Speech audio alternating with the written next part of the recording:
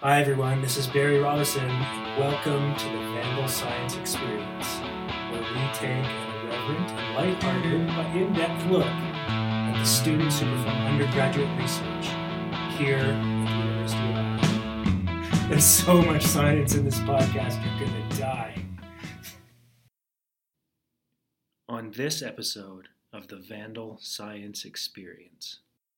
For the particular strain of Chinook that I'm working with, they can detect a loss of day length. And that is what ultimately tells them as begin maturing. And so our hypothesis is that if we take away that detection of loss of day length, they'll instead divert their energy away from reproduction and put it towards growth.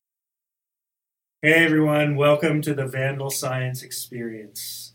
We're coming to you from the cozy confines of the University of Idaho Library. Today, Nick Hoffman, right? Yes. Not Nicholas. Who is, I guess in the short version, is single-handedly saving all of the salmon.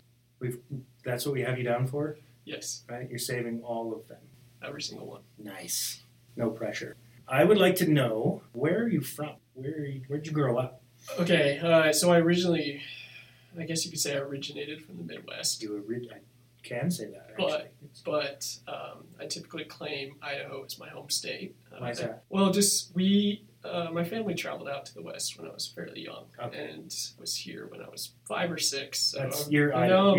So I can get away with. Where in the Midwest? Let's at least pay lip service to. we come from Iowa. Oh, small town in Iowa. Yeah, cut that out. We'll cut that out later, right? We're going to cut out the Iowa bits. I hate to. Okay. So you were born in Idaho. This is good. In Twin Falls. In Twin Falls, yes. Okay. And then somehow you ended up here in Moscow. So you're literally right now, you're physically located in, yeah. And so let's talk about that transition. How did you end up at the University of Idaho after starting out in Twin Falls? Go.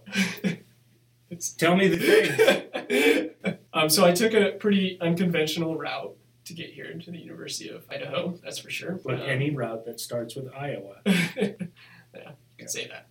And I had a little bit of a lack of focus in high school and actually ended up not completing high school and getting my GED. And complete foolish decision on my part, and much to the dismay of my parents. But it happened. And I would like you to know that you are literally the only teenage boy ever in the history of teenage boys to make foolish decisions. It's completely unique to you. Anyway, so after I got my GED, I went to trade school because I had to get a job. And so I became a licensed HVAC technician, and for a couple years worked on heating and air conditioners. And quickly found out that standing outside in the freezing cold weather on top of a roof, playing with electricity was not very much fun. And it could be tons of fun, very briefly, right? Yeah, it was fun to sort of learn about, electricity and fixing components and heating air conditioning systems and that sort of thing. That was all great, but I knew that I didn't want to do it forever. And so I started taking nighttime classes at the College of Southern Idaho, and mostly focused on my associates in biology. And while taking part-time classes at CSI, I had heard about a job as a laboratory technician with the Columbia River Intertribal Fish Commission.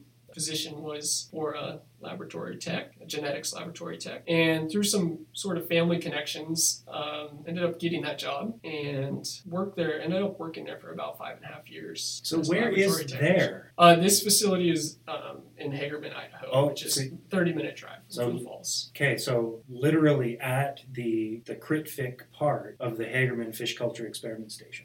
Yes. Which is a piece of the University of Idaho. Oh, yes. Yeah. It's important to note that, the university has collaborated with CritFic at that facility. So, yeah. Let me back you up just one sec before you keep going. Okay. So you decided somehow to pursue an associate's in biology or biological sciences. Yes. So why that choice? Like what? That had to stem from my experience growing up, going camping and being in the wilderness and being out fishing and that sort of thing as a child, and going on these trips with my family. I imagine that's where my interest from biology stemmed from and continues to stem from.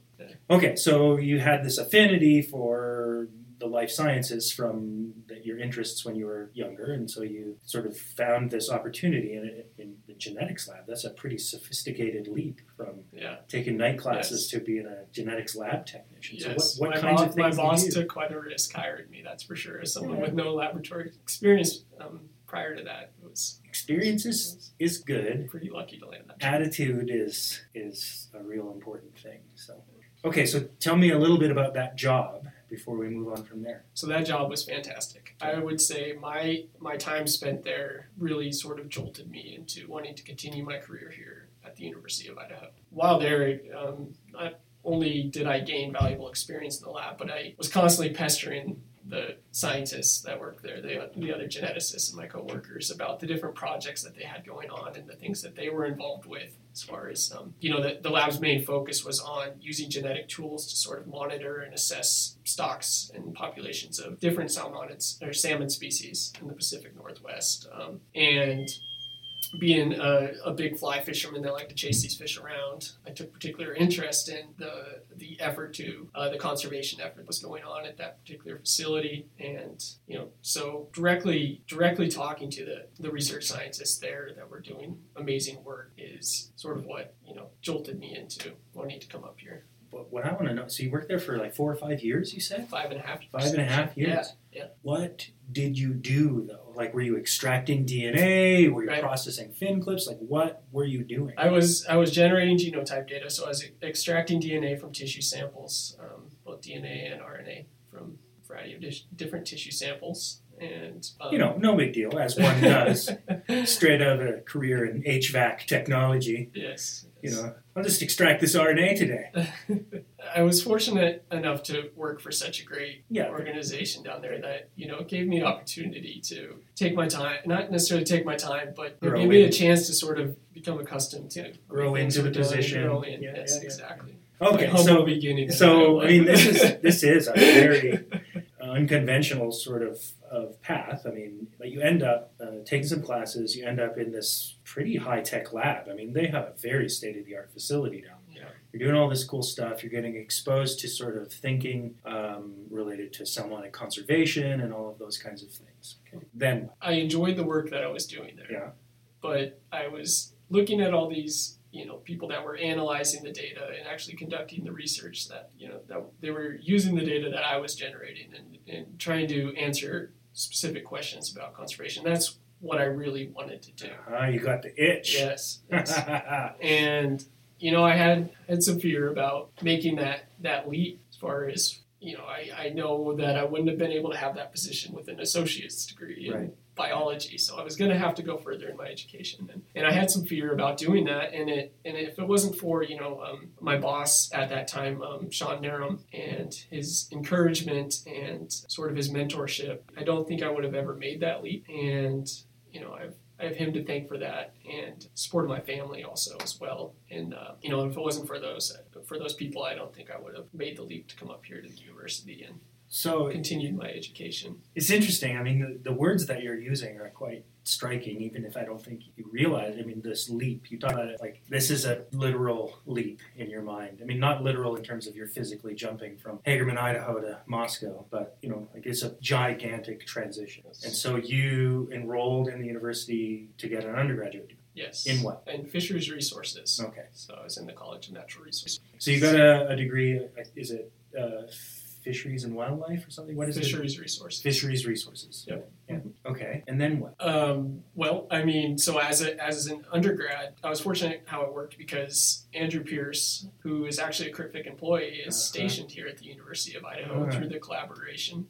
So I kind of had a connection up here, and I was able to get a job in his laboratory working as an undergraduate. All right, so, okay, I get it now. So you're getting a degree in fisheries, but, I mean, Andy, who's in his office, is up in my building in the Department of Biology, but now I see the connection. Mm-hmm. Okay, so what were you doing for Andy then? His lab is focused more on the physiology side, and so that was really new to me, coming from a sort of a genetic background. But his work is looking at reproductive physiology in Chinook salmon. Okay, so before you launch into kind of the stuff that you were doing with Andy and stuff like that, I would like you to kind of take a step back and and talk about the problems that people like Andy and Sean and you now are trying to solve, the big picture why of this research. The importance of the research that's ongoing for the conservation of different salmon species is because many of the populations are currently listed as endangered or threatened due to many different human activities. And it's too bad because a lot of people like having this fish in the river, or like having these salmon species in the river. People like to fish for them. Me, generally, yeah. Barry likes to fish for them. Well, you said you did. Right? You're a fly fisherman. Yeah, I'm a fanatic, fly fishing fanatic, and love going out and chasing these fish around. So, are you any good at it though? I can show you some pictures after the podcast. Okay. It is an auditory medium, so pictures aren't really the right kind of evidence for our listener. Yeah. Okay, keep going. I keep interrupting you. That's okay. Salmon in general have a huge, social and economic value to people all the way on the Pacific coast, from California all the way up to Alaska. They're a way of life, a way for people to generate income, and especially in the Native American community, salmon is a part of their first food, and so they have a significant amount of value in the Native American communities. And so it's too bad that we continue to see decline in salmon populations. And so that's why I feel like the work that, the lab I worked in prior, Sean Narum and those guys are working in, and Andrew Peterson, the lab I'm currently in, that's why I feel like the work we're doing is so important. Yeah, I 100% agree. It's one of my favorite things to do is go fishing, and it makes me sad because I know fishing ain't as good as it used to be, and right, they're on the decline, and it's a real bummer. It's not just a cliche to say that anymore. That's the truth. And the other thing that I keyed in on when you were talking about the value of these animals, right? Mm-hmm. You don't mean money when you talk about value. There are some economic value, yes, but I think more importantly is just the social value. Yeah. Maybe personally, let me give you an example. I going fishing is sort of therapeutic for me. Yep. I go in to cancel out the noise of the world, basically. When I go out, I'm in a beautiful place and in a beautiful, pristine water and fishing for these magnificent, this beautiful species. I think I said beautiful a million times. Sorry about that. But they truly are beautiful. But and I think a lot of people feel that way. Yeah, and, right. The value that you're talking about transcends dollars. Right. I think it's part of the culture of Idaho. Right. All right. That's good. To me, that's one of the coolest pieces of your story and what you are working on is that you're working on this problem that a lot of people in the state care a lot about. Mm-hmm. Right. It's really, really important. Okay. So now you're the man. We've established at the beginning of the podcast episode you're going to single-handedly save all of the salmon. So if you could just lay out your sort of what is like a 4-point plan for doing that, now is the time in the podcast for you to do that. I want to know what your piece of the puzzle is, right? So I'm kind of joking about you saving the salmon. Not kind of. I'm totally joking about you single-handedly saving the salmon. Okay, so my piece that you're referring to is that I'm trying to reduce the occurrence of juvenile male Chinook salmon from maturing at an age that's much earlier than what you would call your typical male Chinook salmon. And we're doing that by rearing juvenile fish under a continuous light treatment. Okay, so before we get into how you're doing it, why don't we guide everybody that's listening through the sort of the why they care. Like, how does this early maturation problem in Chinook fit into this conservation issue? That's probably good to explain. Yeah. So it's almost as though I've thought this through. Yeah.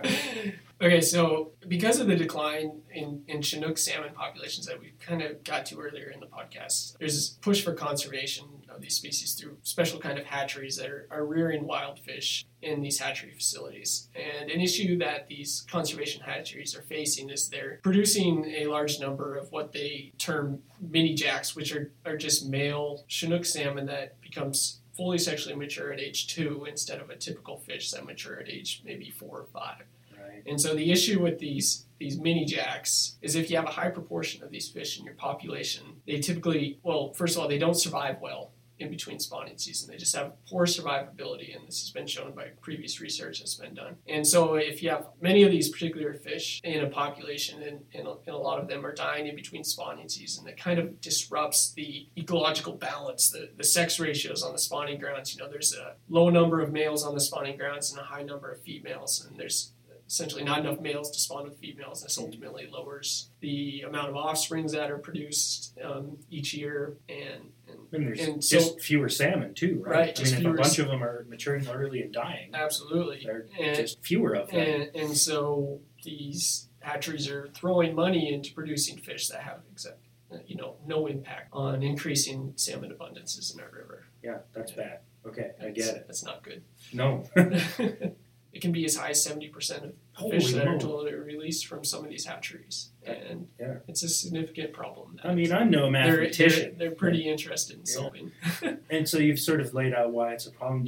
Does your colleagues, your field, do you have a feel of mechanistically why this is happening? Why so many of them are maturing early? Yeah, so the main purpose of these hatcheries are to give the best chance of these juvenile fish to survive. Mm-hmm. And so what they do is they feed them quite a bit of food while they're in the hatchery, and this with the hopes that they'll use the excess energy from the food to put towards migrational behavior, like growth energy, and their ability to survive in hostile environments. Makes sense. But what they're finding is that instead of using it for that, they're using this excess energy and diverting it into reproduction instead.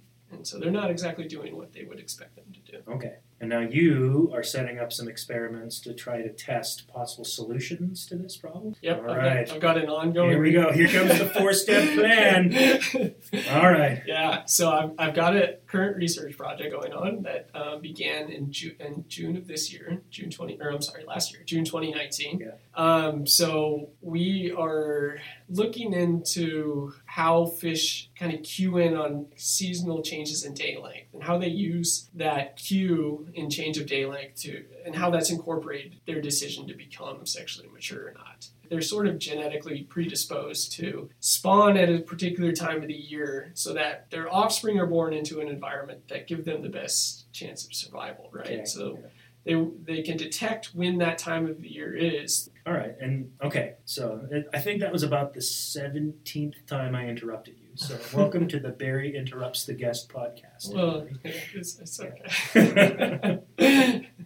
Okay, so you're setting up some experiments that are going to try to come up with some ways to change that dial a little bit when they decide, in quotation marks, to divert energy into an area where it's not consistent with the goals of the conservation. Right. Okay, so tell us about this secret 4-step plan. Okay, so for the particular strain of Chinook that I'm working with, they can detect a loss of day length. And that is what ultimately tells them as begin maturing. And so our hypothesis is that if we take away that detection of loss of day length, they'll instead divert their energy away from reproduction and put it towards growth. We're rearing these fish under 24 hours of light. So essentially the light will never shut off, and they will continue to grow for roughly a year or so, until I think like April is our final sampling point, and at which point we'll address maturity status of the fish and be able to determine if the experiment was successful.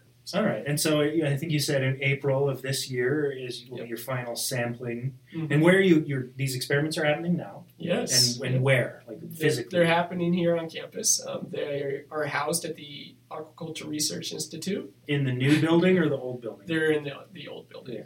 Okay, so discuss the treatments, Nick. Okay, so I forgot to mention that a part of this experiment is we want to determine what time of the year would be best to start this blast of daylight. Right. And so we started one group in June on the summer solstice, and we came up with the start day because on the summer solstice, it's a significant pagan holiday, and you really wanted to roll with that. Well, no, that's when you begin to see sort of an increase or a decrease in day, right? So at that point, if we were to start them on the summer solstice, those fish have never seen any decrease in day length. So that's why we picked. So that would be one of our treatments. Gotcha. Is one of our treatments are the fish that began receiving 24 hours of lights in June. And then we have another treatment, still 24 hours of light, that began in August on the fall equinox. And that was just about, that time was picked because that's about the time that this population in the wild would typically begin maturing. And so that was why that was selected. And then we have a control group, so we can compare whether the experiment is successful. And they just see a normal day-length cycle that's matched to the Moscow calendar. How many animals are in this study? Like what's your sample size? We have roughly 100 fish in each tank. Okay. Yeah. Mm-hmm. Yeah. So when you are done in, it sounds like it would be about a year-long study then, right? I mean, the solstice, you're gonna go from solstice to solstice. It sounds like June. Yep. And then you're going to sample the fish. What kinds of things are you going to measure to try to see if there was an effect? So we're particularly interested in the males because this mini-jack problem is specifically a male issue. Yeah. And so we're going to measure levels of 11-ketotestosterone, which is the main sex hormone or androgen involved in reproductive development in male fish. And so we will compare levels of 11-ketotestosterone, and that will give us a kind of an idea on how far along or how mature that fish is at that time point, and compare them across treatments. And that's just a blood sample? Yes. Measuring blood? Yep. And then you presumably measure how big they are and those kinds of things as well. Right. We're also interested in what sort of impact the experiment has on overall growth rates and growth potentials.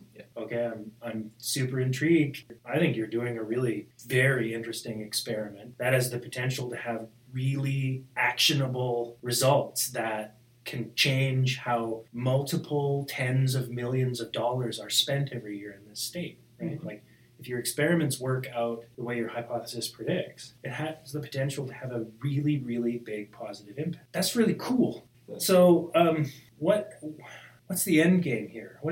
You're going to graduate, you're going to have hopefully one or two really cool publications, and then what? What do you want to do? I want to continue working with trying to use scientific, research to answer these questions on, issues related to conservation of threatened fish species. That's ultimately what I'm passionate about and want to continue doing for the rest of my career. All right. Let's go out on, let's say, one nice thing about Iowa. The football team did pretty good this year. Oh, wow. You put it right in put the knife right in the heart. Oh, jeez. All right. Yeah. Well, thanks for coming. Thank you. Thank you so much for having me on. And your story is really cool. Yeah. I think I'm excited to see how it turns out. Yeah, me too. All right. We're going to cut this. That's it for this episode of the Vandal Science Experience. Make sure you join us again next month for more of the science with 3 exclamation points.